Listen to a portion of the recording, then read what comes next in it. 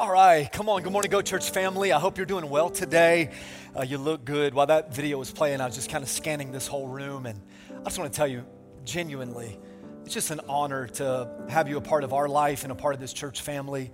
A lot of places you could be today, but you're here, and we never take that responsibility lightly, and so just it's a joy to see you. I'm confident because I know the culture of Go Church that someone has already smiled at you, waved at you, hopefully you've been spoken to. I don't want to miss that opportunity here. So before we get into the word together, before we even pray, I just want to tell you that we're glad you're part of Go Church from the street to the seat. I hope that you know that it's our heart to love anyone from anywhere and to a personal relationship with Jesus Christ. So God bless all of you for being in this room. And then as I look at the cameras in the back of the room, it's an overwhelming honor that we get to live stream our gatherings to our Germantown, Maryland campus.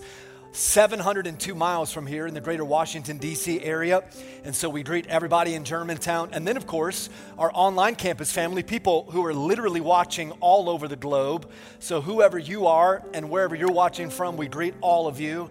And then in 1 month from today, how about we launch a campus on the west side of Atlanta? Come on. So, all right, put your hands together. Welcome everybody online. Come on, keep clapping. Welcome Germantown.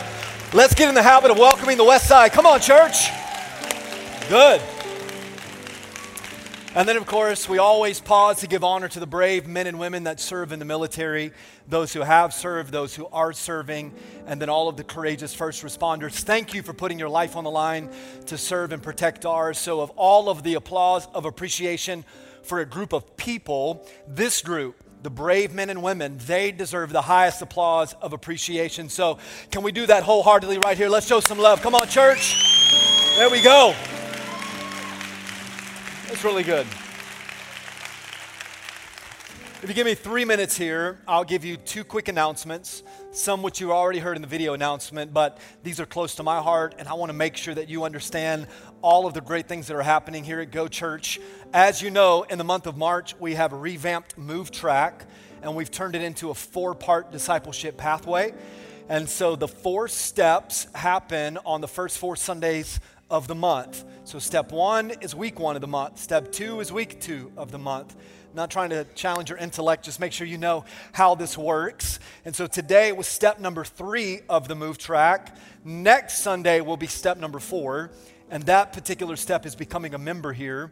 And so if you're interested in membership at Go Church, you want to know a little bit more about the story of Go Church, then next Sunday is the step for you to get involved in. Again, you can jump in at any step, at any time. You just have to, if you don't mind doing this, pre-register to let us know you're coming. You can do that online. You can do that through the app. If you have more questions, see one of our hosts at Next Steps. They'll give you all of the information that you need. And have you ever heard this saying, like, everybody's doing it? Come on, you ever heard that before? Okay, well, everybody's doing Move Track. How about this? We had 111 people register for Move Track. That was happening today. So everybody's doing Move Track. Get in the game, get a Move Track. Next Sunday will be about membership, so I hope you pre-register to be a part of that. And then we are 1 month from Easter here at Go Church. So I want to give you our Easter at Go Church schedule, all right? So for those of you that are part of this campus, this location, you've got 3 gatherings on Easter Sunday. You've got 7:15 a.m., that's our sunrise gathering, and then 9 and 11. If you want to be a part of the 9 and 11 o'clock gathering, you don't have to do anything different. Just show up at the appropriate time. Maybe get here a few minutes early to get you a good seat. If you'd like to be a part of the 7:15 a.m. sunrise gathering, then you do need to pre-register for that. You can do so online or on the app. And here's why. We only have 200 seats for the sunrise gathering because that'll happen on the east end of our campus here under the beautiful glass windows or covering of our atrium on the east end of the campus. So we got 200 seats. My father-in-law, the bishop of the house, Pastor Allen, will be speaking at that gathering. We'll have some traditional Easter hymns and communion together. So if you want to be a part of that gathering, make sure you sign up online, then 9 and 11. Then in Germantown, you'll stay at your regular 10 a.m. gathering. That room's going to be full in Jesus' name. And then we launch our West Side campus, 10 o'clock on Easter Sunday. So a lot of great things happening on Easter. Now, 2 things I need from you, all right? Number 1, it'd be good if you were here. Come on, somebody. So we'd love for you to show up. And secondly, we'd love for you to bring somebody, invite somebody. Research says that there's an 83% chance that someone will say yes to your invitation to church, which is a big deal. That's pretty high. So you've got neighbors, you've got family, you've got friends, you've got coworkers, you've got people on your son or daughter's sports teams or extracurricular activity teams. They need Jesus. Come on, they need a church. And we do both here. We do Jesus here, we do church here. So invite them to come and to be a part on Easter Sunday. I believe that they're going to say yes to that invitation. Then if you'd like to take that invite one step further, on your way out today at both of our campuses, we've got these Easter window clings that you can take with you. These are non-adhesive. They don't leave some residue on your car. But all you got to do is pick one up. These are free. You peel the back off. You stick it on the back windshield. You drive around town. Now, if you're going to put this on your car and you're going to drive around town, can you drive with love, joy, peace, patience, kindness, goodness, a little gentleness, and some self-control? Can I get an amen from somebody? I don't want you waving to somebody with one finger and inviting them to go to church on Easter, but, grab you an Easter cling. If you got a couple cars, grab you a couple of these. If you've got a fleet of vehicles for your company, throw these on that as well. I don't want any of these left over. And I also don't want you to take them and not use them, all right? So let's be good stewards. But take a few today, put them on the back windshield, and for the next month, as you drive around, this will be the greatest accountability in your life as you drive, and it will also let people know about Easter here at Go Church. Yep, is that good?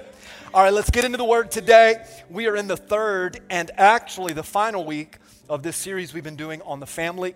I want to offer a prayer for you. You pray for me in return. I've been doing this the last few Sundays where before we pray, I'd like to take 7, 8, 9, 10 seconds here, just create a moment of reflection, a moment of meditation. Let's reset our mind, reset our heart. You give me 40 minutes today. I'm going to give you a word that the Lord dropped in my heart. I promise you that. Prayed over this message. I fasted over this message, worked hard because I believe that the Lord has put this deep within me today. But it's a busy week. During the first gathering, I leaned over to my mother-in-law and I said, didn't we just eat lunch together last Sunday? It's a busy week. It's a fast week. And these Sundays come quicker and quicker, right? They say that the days are short, but the weeks and years are long. Is that right? The days are long and the weeks or years are short. There we go. The days seem long, but then the weeks fly by, the years fly by. And that's what happens. So let's just focus here. Come on, let's take 10 seconds. Speak to His Holy Spirit, and then I'll pray, all right?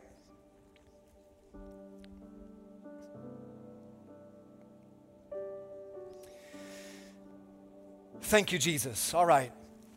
My heartfelt prayer here. I need strength from you, Holy Spirit.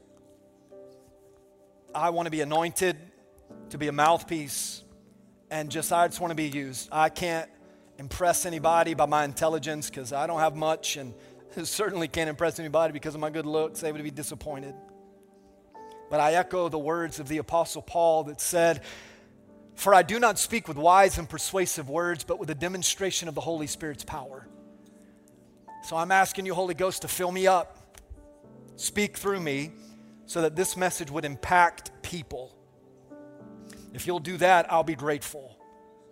And I don't want to just be used, and I don't want to just be anointed, but I want you to anoint your people so that they can be used by you. So we rebuke distraction. We pray for clarity of thought and focus. I pray for clarity of speech. It is not my desire to be famous. I don't want to be famous. It's not my desire for Go Church to be famous. I want Jesus and His church to be famous. So as I stand up here for the next few moments, I want to preach this message with clarity and boldness and anointing. I don't want to manipulate the word. I don't want to water down the word. I just want to preach the word. I want to let the word do the work. Let the Holy Spirit do the work. And I'm believing that we're going to leave different here today. There's going to be some conviction. There's going to be some challenge. There's going to be some opportunities for commitment, but we're going to leave different, and we're trusting you with that. And so we give you thanks and expectation of this moment, this God moment. En el nombre de Padre, Hijo y Espíritu Santo. And the whole church said amen and amen. Now can we applaud King Jesus? Come on, church. Come on, if we're going to clap for the Lord, let's do it well. Come on. Good. All right, take some notes today. Let's go back to our foundational theme verse for the whole series found in Matthew chapter 7. This is a part of the Sermon on the Mount. It's actually the final words of Jesus' message that he preached on the Sermon on the Mount. Just real quick, remember the first message Jesus ever preached publicly. He went on top of a mountain for 72 hours, for 3 days. He just taught the people. And then at the end of that whole message, he concluded with Matthew, what is recorded now is Matthew chapter 7, verses 24, 25, 26, 27. We know that in verse 28 of Matthew 7, it says that the crowds were amazed because Jesus taught as one who had authority. And then the very next verse is a brand new chapter, Matthew chapter 8, verse number 1, Jesus comes down the mountain. So these are the last words of Jesus in this particular sermon, and he summarizes his entire message series with an analogy of a home.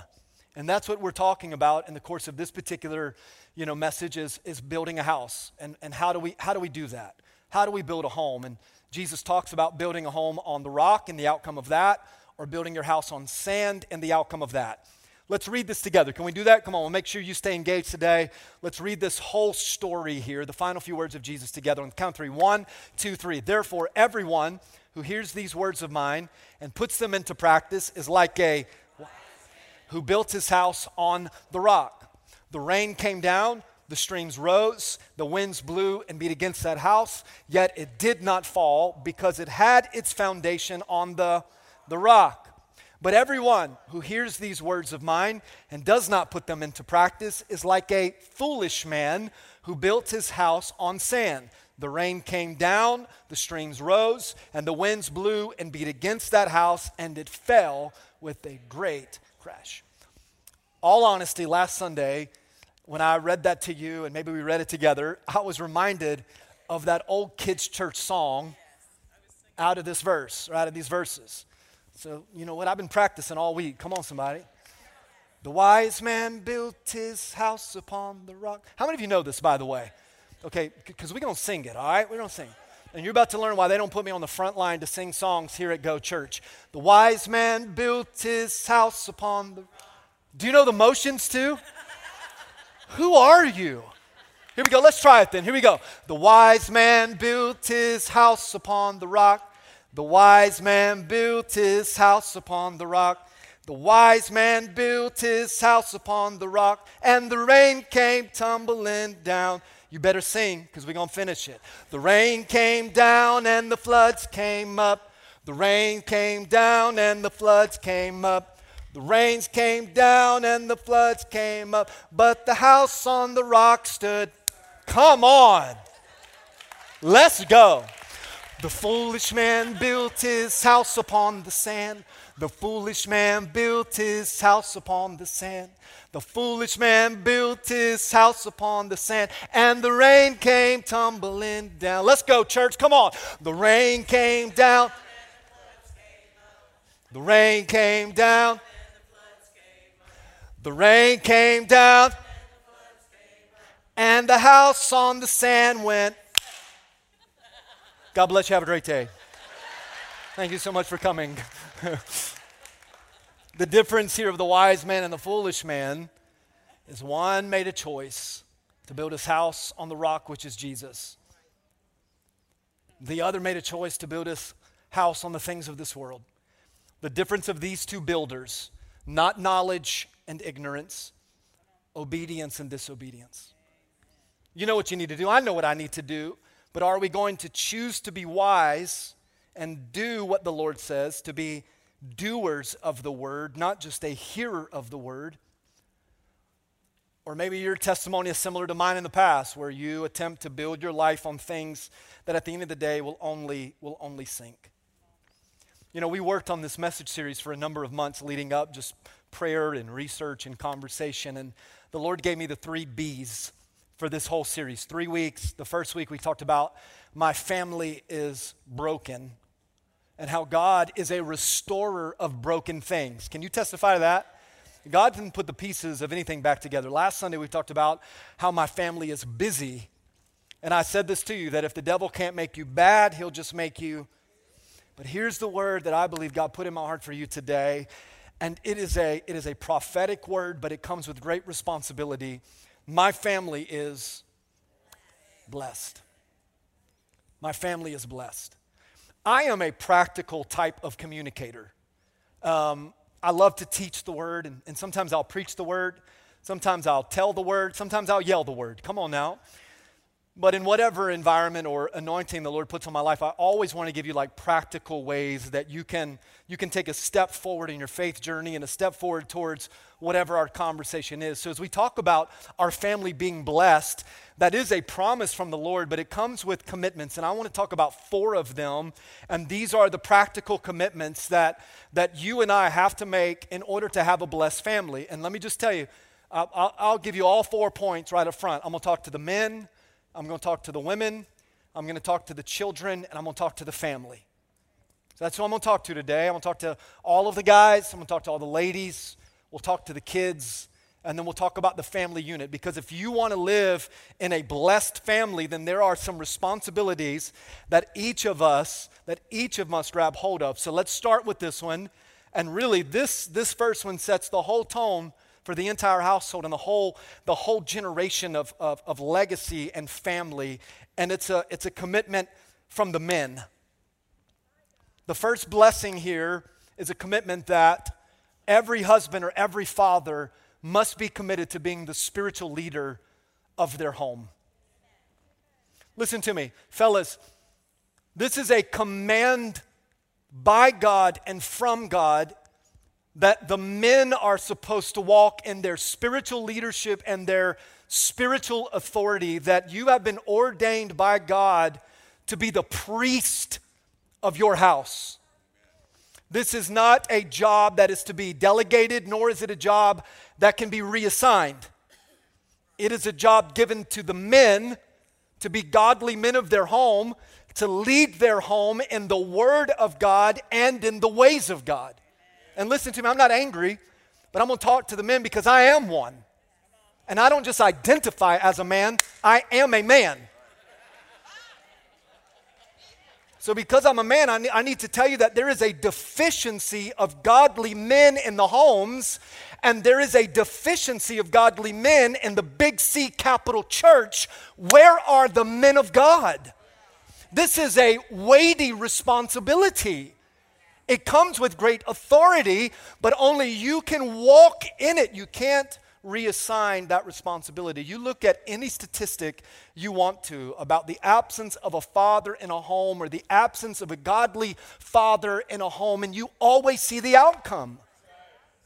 But Barna research says that 93% of the time, when the man comes to Christ, the entire family follows. 93% of the time.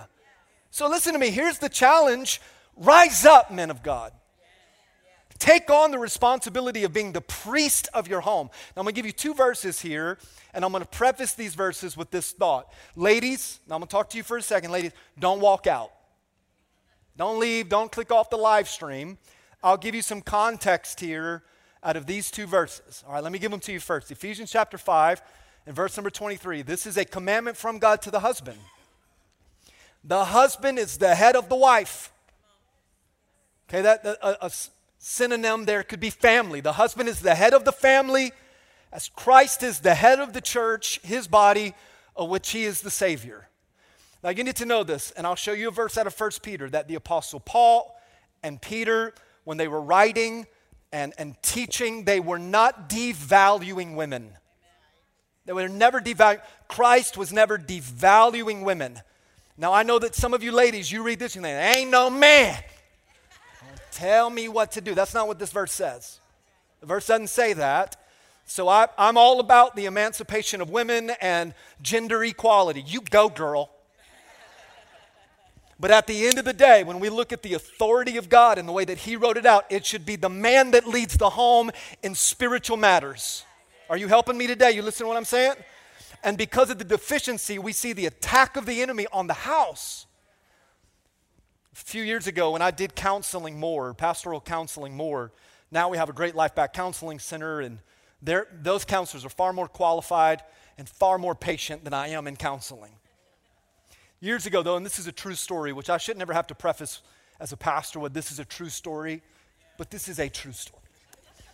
A husband and wife walk into my office, and we had this, scheduled counseling, and, but I mean, before they sat down, the guy jumps in, he's like, Pastor, you tell her. That's my go-to voice, by the way. You tell her I'm the man of my house. True story. And then they sit down, and I looked at him, and then I looked at her, and then I looked at him. Tell her. And I looked at her, and I was like, no, you tell her, man. Listen to me. That is not what God says. You are not supposed to be the man of my house. You are supposed to be the godly man of your house. In Ephesians chapter 5, when the Apostle Paul was writing to the church at Ephesus, there are 3 times more scripture about the responsibility of the man of God, the priest of the home, than there are of any other part of the family unit. So don't take one verse and take it out of context here. What God is saying is that there is a weight that should sit on the shoulders of every husband and every father. And you need to walk in it. Let me take you to 1 Peter chapter 3. Watch this. Husbands, in the same way, be considerate as you live with your wives. Treat them with respect as the weaker partner and as heirs with you of the gracious gift of life, so that nothing will hinder your prayers. Now again, Peter is not saying that women are weak. In the time in which this was written, women and children had about as much value as a cow or a goat or a dog. So what happens here in the Bible is that through the Holy Spirit, the women and children were actually being elevated to a place of respect, not being devalued. So when Peter talks about the weaker partner, listen to me, ladies, he's not saying that you're less gifted, you're less qualified, you're less smart, you're less talented, you're less anointed, that you're weak. No, what Peter is saying is to the men to treat your woman, come on now, with respect, with kindness, with tenderness, with grace, with compassion, with love. I'll keep going until you say amen. With understanding.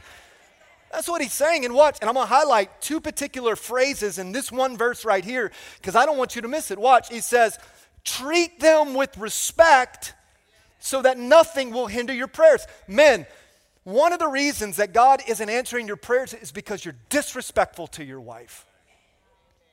You're inconsiderate to your children. And you walk around with authority, but not with spiritual authority. And watch this, write this thought down. God is always going to bless the family whenever the husband and the father takes on the spiritual responsibility and walks in his spiritual authority. Listen to me. Men, fathers, daddies, we are competitive by nature. It is who we are, the drive to achieve and accomplish and win. But I would do you an injustice as your pastor if I allowed you to keep scoring points in a game that doesn't even matter. You're winning at the things of the world, and that game doesn't even matter. What matters is your faith and your family.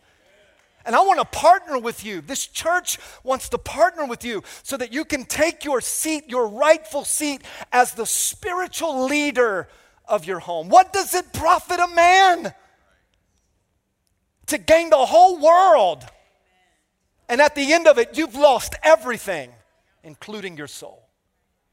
You're playing the wrong game. You're scoring points in the wrong game. The game that really matters is your faith and your family. Let me give you some practical things here, fellas. Come on, listen to me. Practice the 5-5-5 with your family. I'll give you 4, and if my memory serves me, I'll give you a 5th one as a bonus. If I forget the bonus one, you remind me, all right? Is that good? Practice the 5-5-5 with your family. Come on, men, this is you. 5 minutes in worship. Just turn on some Spotify. Don't sing. You don't want to ruin the whole mood. Come on now. Turn on some Spotify. 5 minutes in prayer. And then 5 minutes in the Word.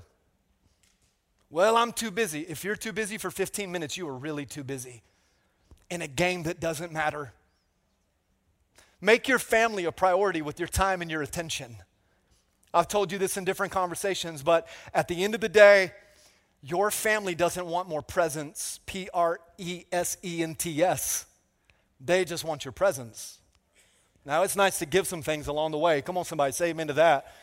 But what matters more than the latest and greatest technology or the newest pair of shoes or whatever it is just you and your time and your undevoted attention, not scrolling through the emails or the text messages, being present. We talked about last Sunday, it's not about the quantity of time, it's about the quality of time.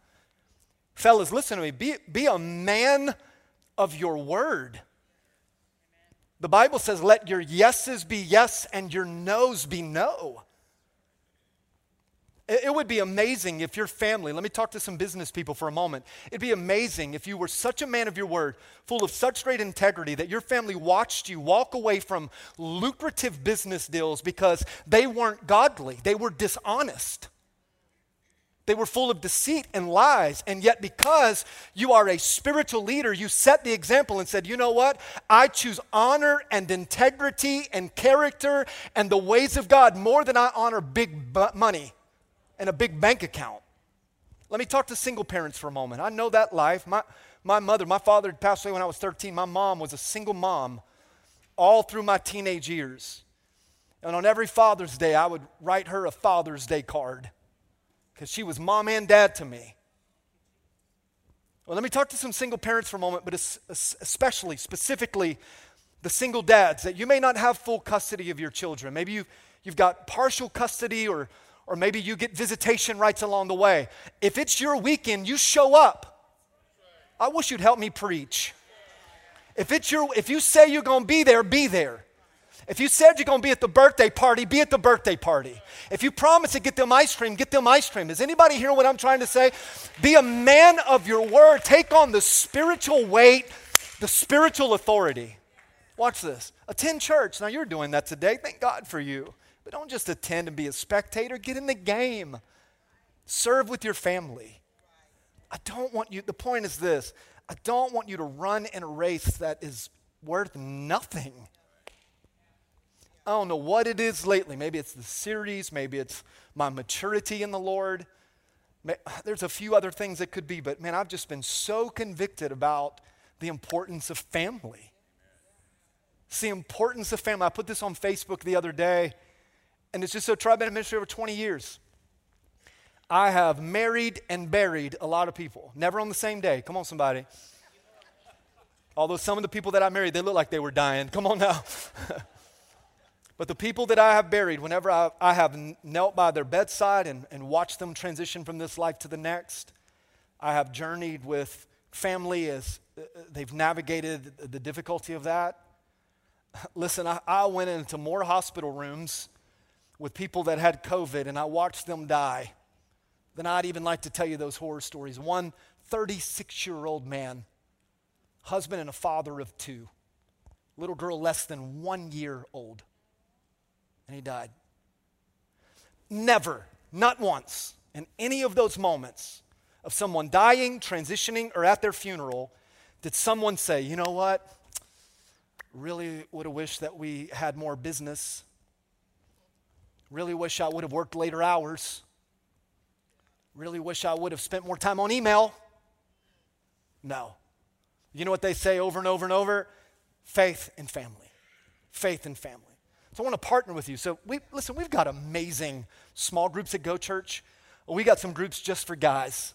And they are knocking it out of the park, where guys are coming together and they're just learning how to be better dads and how to be better fathers and husbands and just men. In addition to that, every year we do this event called Man Up. And I'm inviting all of the guys to come in to be a part of Man Up Weekend, where we're just learning, okay, what game really matters and how do I score points in that game? So as we get closer, I'll give you more details, but listen to me. This is heavy on my heart, and this is a word from the Lord that if you want your family to be blessed, it's time that men rise up. If we ever want to see revival fall in the church, then revival's got to start in your home. Is anybody hearing that? And revival starts in your heart and in your home, then revival will be in this church. And I don't want Go Church to be deficient of godly men. Let's raise up men to take on the full responsibility to lead their home again and the ways of God and the Word of God. That's a great place to pause and say amen right there. Come on. Come on, let's take 5 seconds. Just clap a little bit. Thank you, Jesus, for conviction.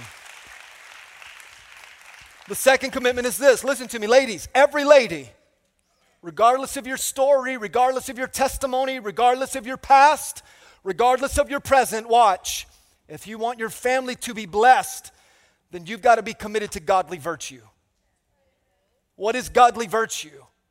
It's righteousness, morality, character, honor, integrity, goodness, Christian ethics and values. I don't know of another place in all of the Bible that defines godly virtue for a woman any more perfectly than Proverbs 31. I'm going to read Proverbs 31 to you. I'll put it on the screen here. We'll start in verse number 10. I'll just warn you. And we'll go all the way to verse 31. I'll skip in some places for time and whatnot. But I want you to see this as we define what godly virtue for a woman really looks like. Watch this. Who can find a virtuous and capable wife? What is the value of a woman of godly virtue? It's worth far more than rubies, more precious than rubies. Her husband can trust her and she will greatly enrich his life. She brings him good and not harm all of the days of her life. Kimberly, I really want you to hear verse number 15. She gets up before dawn. You see, I didn't leave that one out. Come on, fellas. She gets up before dawn to prepare biscuits and gravy. Come on now. A little sausage patty with some pancakes and homemade maple syrup. She churns the butter for her husband to fatten him up for the loving. Come on, somebody. Hey, let me say this to you. This verse really has nothing to do with pancakes and sausage. I mean, it's 2022. Everybody lives in their home environment differently. Some of you guys, it's a part of your responsibility to get up and prepare breakfast. What I view out of this, and I'll give you a whole breakdown of Proverbs 31 in a moment, is that there is just something about the mothering nature of a woman of God. Kimberly is my Proverbs 31 woman. So when I read verse 15, like, she ain't getting up early to make breakfast for me. But Kimberly is the glue to the whole Worley house. And I recognize that every time that she's out of town, which that's why I don't let her travel, or whenever she gets sick, and that's why I don't let her get sick. Come on now. So this isn't about making breakfast. It's about managing your home. Ladies, God has given you that ability. If I managed our house, and there's parts that I play in that, and Kimberly often reminds me of the part that I play in that. But if I managed our house would be a zoo. Come on, somebody. She is energetic, verse 17, strong, a hard worker. She makes sure that her dealings are profitable. And I love this verse. And her lamp burns late into the night. She extends, verse 20 says, a helping hand to the poor and opens her arms to the needy. And she has no fear of winter or any season for her household because everyone is going to be clothed in warmth. She is, verse 25, she is clothed with strength and dignity. And I read this so many times this weekend. She laughs without fear of the future. Come on, ladies. When she speaks, because she is a woman of godly virtue, her words are wise and she gives instructions with kindness. She carefully watches everything in her household and she suffers nothing from laziness. Her children rise and call her blessed. Women of God, is that what you want? For your children to rise and to call you blessed. And her husband praises her. And this is what he says. Many women do noble things, but you, baby, you surpass them all. There are many virtuous women and capable women in this world, but you surpass them all. Charm is deceptive and beauty fades. It doesn't last. I want all the ladies, come on, Germantown, online, one day on the west side. I want you to say this with all honesty and dignity and hope in your heart. You ready? 1, 2, 3. A woman. That was so weak. Come on, try it again, ladies. 1, 2, 3. But a woman. A godly woman of virtue. Reward her for all that she has done and decorate her life with praises. I'll show you one more slide here. They'll make it large on the screen for you to see. It's a lot, so you might want to take a picture. Or there are 7 things that I saw out of Proverbs 31. So maybe you just write down the 7 highlighted yellow thoughts, okay? They'll make it big, but I don't want you to miss this. This is what I see from Proverbs 31 here, that a woman of godly virtue, she's a woman of faith. She loves Jesus with her whole heart. Ladies, it doesn't mean that you'll be perfect. You won't be perfect. The same is true for us guys. We'll never be perfect, but a Proverbs 31 woman is full of faith. I love Jesus with my whole heart. She's committed to her marriage. She's faithful to her marriage. I'll tell you a story so you can write this down to give you a little extended time to make sure you don't miss it. A story about Grandpa and Grandma. They're married over 60 years. Kids are grown. They got grandkids and great-grandkids. One day, Grandpa's sitting in the living room watching TV on a Sunday afternoon, and something got into Granny. She walked into the living room, and she sat right on Grandpa's lap. She started nibbling at his neck right there, just a little nibble on the old neck. A few minutes went by, and old Grandpa got up from the couch. He went to his room, and Granny thought, what in the world? We've been married 60 years. Maybe I've lost it. A few minutes pass, he comes back in, and she says, baby, did I offend you? He said, offend me? Oh, you didn't offend me. She said, where'd you go? And he said, honey, I went to get my teeth. Come on, somebody. That's the best in this message you're going to hear all day. Go get your teeth, fellas. Come on now. But a Proverbs, that is funny. I don't care who you are. I hope one day that I'm like, baby, hold on, let me go get my teeth here. A Proverbs 31 woman, she is committed to her marriage. She is faithful to her man. She is a loving mother, and her children call her blessed. She's focused on her emotional health, her mental health, her spiritual health, her physical health. She serves others before she even serves herself. She's a wise steward of her time, talents, and treasure, and she's a manager of her household. That is a woman of godly virtue. That is a Proverbs 31 woman. And watch this. So we got small groups again, ladies, but you've heard this for a couple of weeks now, but we also have You Go Girl. And before the first gathering started, and I don't know where it is now, but before the first gathering started, 75% of all the tickets had already been sold to You Go Girl. 75%. So You Go Girl to the website and get your ticket. Come on now. And let me say this too. On any event that we do, we don't ever want money to be the reason that you can't be a part. There are always people that are willing to donate anonymously. They won't know you and you won't know them. But you just say, hey, you talk to one of our hosts and say, I want to go, but I don't have the money. We will make a way. Are you hearing what I'm saying? But this is for the women of God to rise up to a level of godly virtue. Fellas, we need each other. Ladies, you need each other. Can we pause right here? Come on, one more time if you're with me. Come on. All right, 2 more. You want your house to be blessed? You want your family to be blessed? You want to build it on the rock? Then fellas, you got to step up. You got to be the spiritual leader of your home. Be the spiritual leader. Did I give you the bonus of that one? Y'all didn't remind, you forgot just like I forgot. If you're not doing that now, here's the bonus. Just start with repentance. I'm sorry that I've not been doing it well, and I really don't know how to do this, but I'm committed to trying. Ladies, you want a blessed home? Then you are committed to godly virtue. Let's talk to the kids for a moment here. All right, children, in order for your house to be blessed, you have to be committed to honoring your mother and father.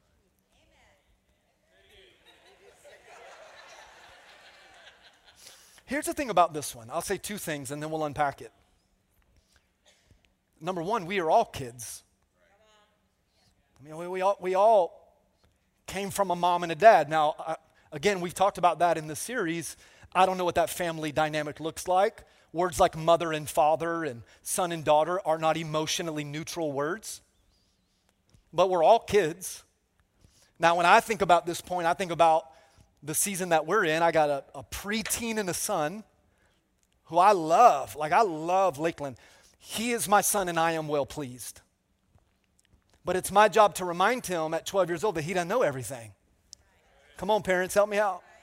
And then I got a little girl, London, who will be 7 and 9 days. And she's just perfect. But anyway. But your children may be grown, or you may be in some kind of challenge or conflict or frustration with your mom and dad. So this applies for everybody, not just the kids at home. But here's the verse. Let's go to Ephesians chapter 6. Again, this is the Apostle Paul moving from Ephesians 5 to Ephesians 6, laying out the family unit, the structure of the home. And he talks to the fathers, he talks to the mothers. Now here in verse number 1 of chapter 6, he talks to the kids and he says, children, obey your parents. Obey your parents in the Lord, for this is right. Honor your father and your mother, which is the first commandment with the promise, so that it may go well with you and that you may what? Enjoy long life on earth. My mom always said that's because if I didn't honor her, she'd kill me. Come on, somebody. How many of you grew up in the old school, by the way? Where's the old school? Like, you in the old school, this is how I grew up. We didn't get time out. Nowadays, it's time out. Like, don't make me count to 3. 1, 2, Johnny, 2.5, 2 3/4. I didn't grow up. How many of you did not grow up like that? My mom was like, don't make me count to. You better get up. My mom used to say this, I will beat the snot out of you. No wonder why I need counseling. As a child, what does that even mean? You will beat the snot out of me. That's why I always picked my nose and blew my nose as a kid. I was like, ain't no snot in there. What you gonna do now? And then my mom, and why do we do this as parents? She was always so confusing, like with the discipline. She's like, you will go stand in the corner and sit down.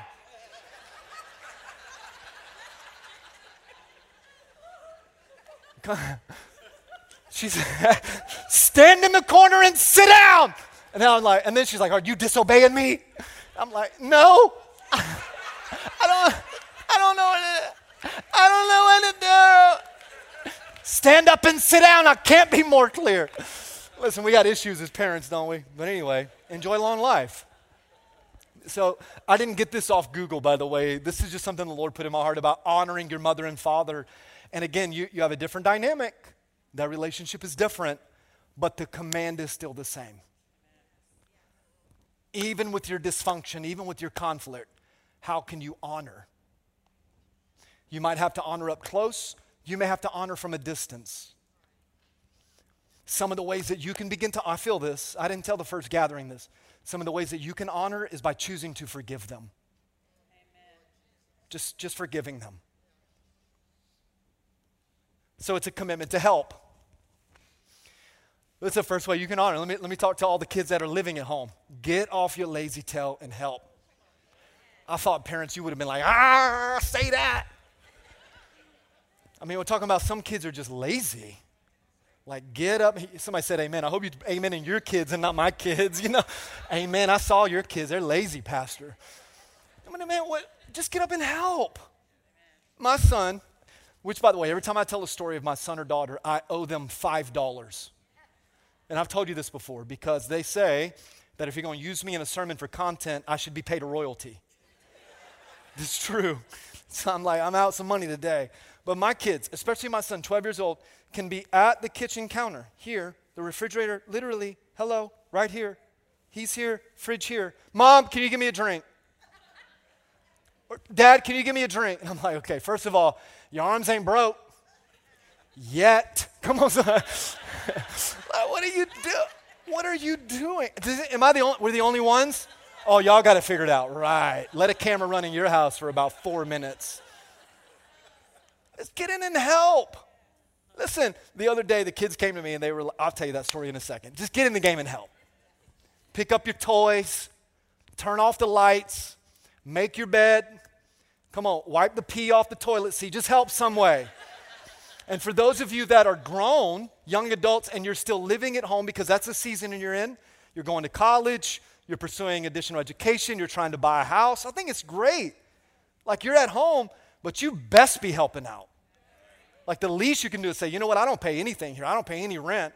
So I can throw in some money for utilities, or you know what, I can run and get some toilet paper, or I can make my own, like you need to help. Another commitment that you should make is to obey.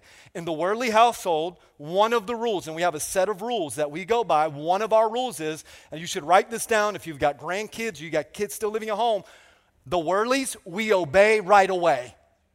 That's what we say. We obey right away. The Worley household is not a democracy. This is not up for discussion or a vote. I have said it, I have spoken it, so you have to obey right away. The other day the kids came in. This is a story I want to tell you. Beautiful day. Friends are outside playing. And Lakeland and London said, hey, can we go play outside? True story, there was no reason for me not to allow them to play outside. I mean, the conditions were perfect. I wanted to go play outside.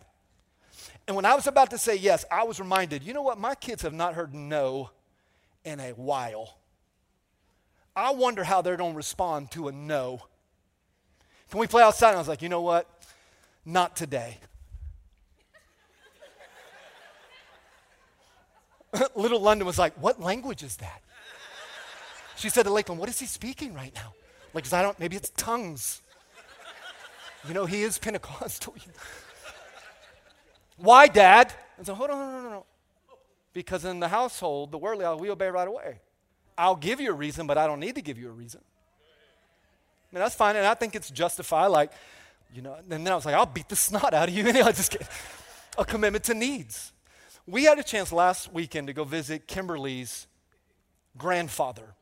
So we call him Grandpa. This is Pastor Allen's dad.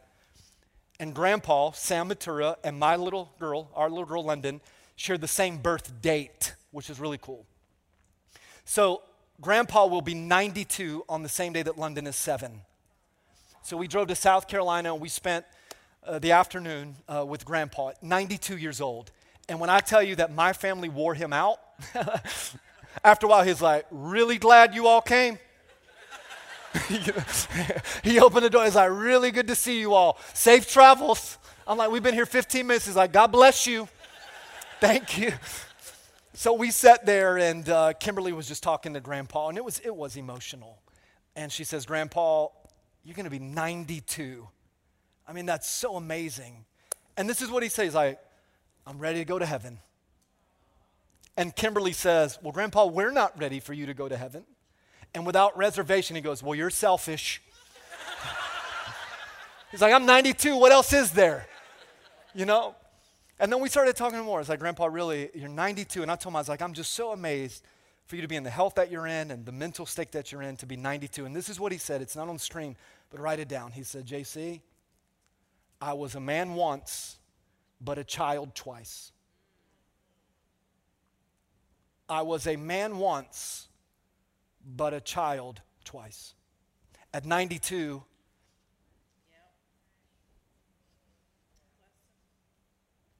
he needs his kids. He needs his family. And at some point, and I don't know, maybe this is your season with your parents, or maybe you're young and this seems totally irrelevant, but one day your parents are going to need you. And you honor them by putting their needs above your own needs. Be open-minded. What does that mean? It's the opposite of closed-minded and narrow-minded. And then a commitment to respect. You respect what you value. So what is worth something to you is what you respect. Does that make sense? I love shoes. You may not know that about me, but I love shoes. It's a slight addiction, but it's fine. It's cool. Love shoes. And I've got a lot of shoes. A lot of shoes. I've got some LeBron James. Come on, somebody. I use those to take out the trash.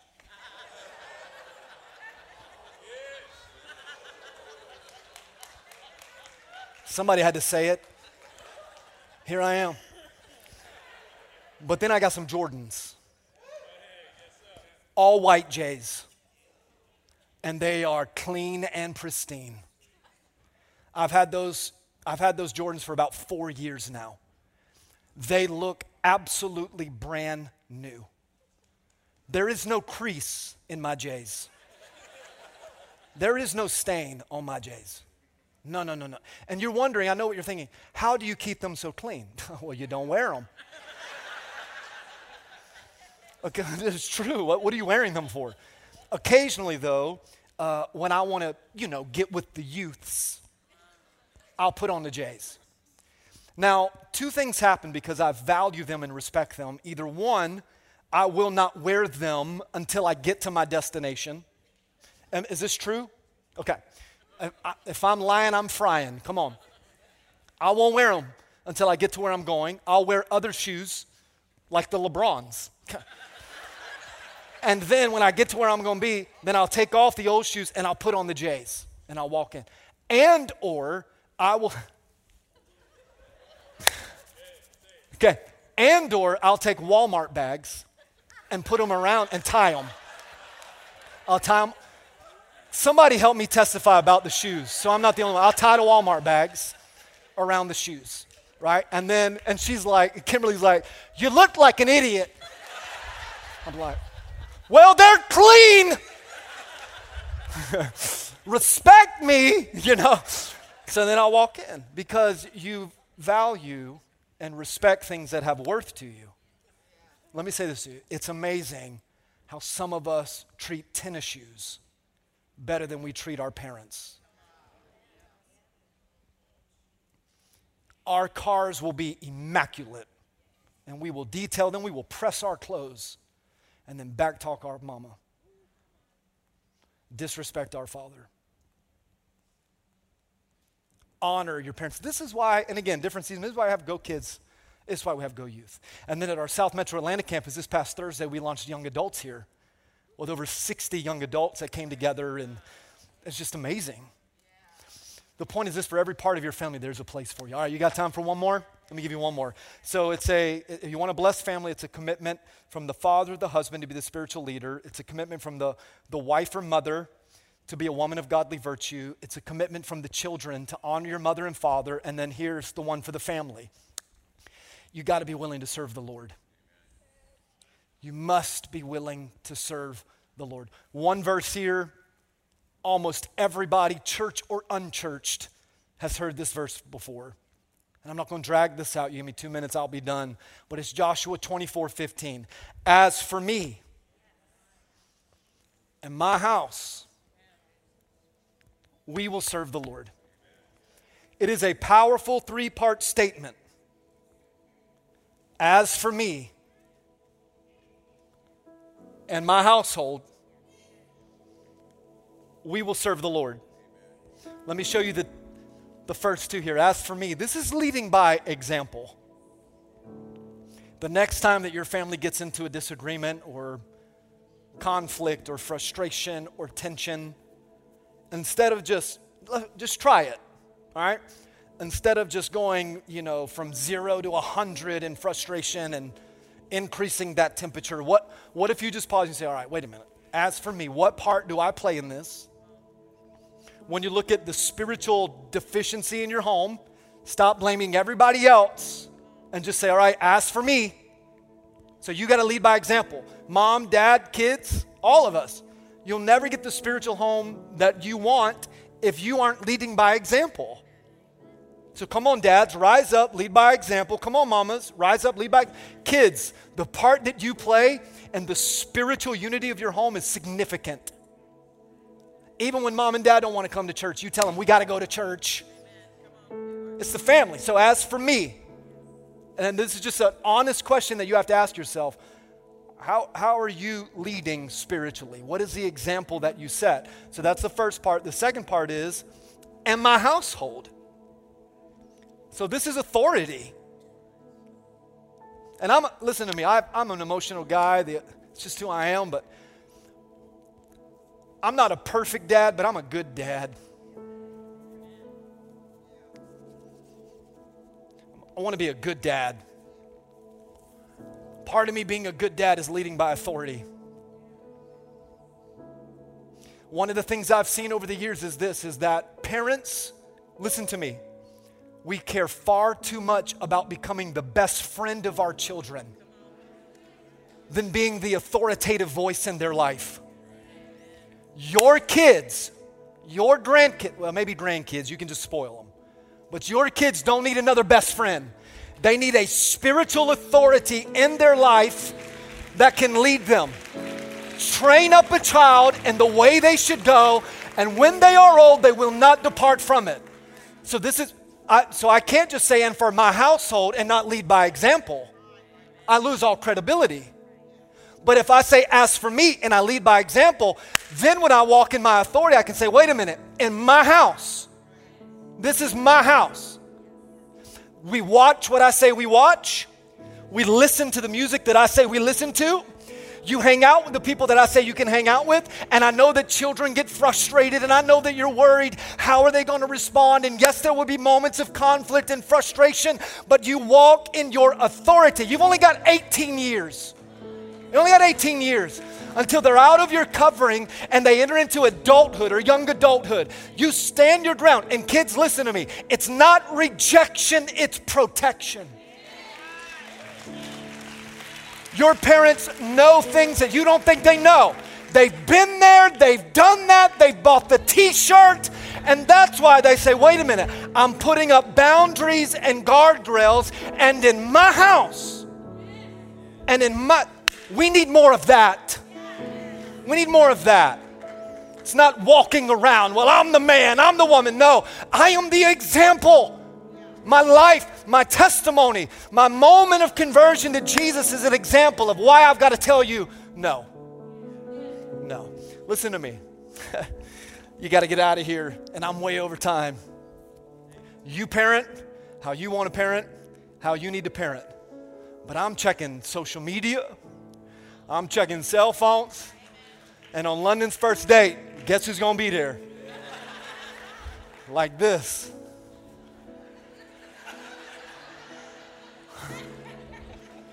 Because as for me and my house, no, we're going to serve the Lord. Come on and give Jesus the best praise. Come on.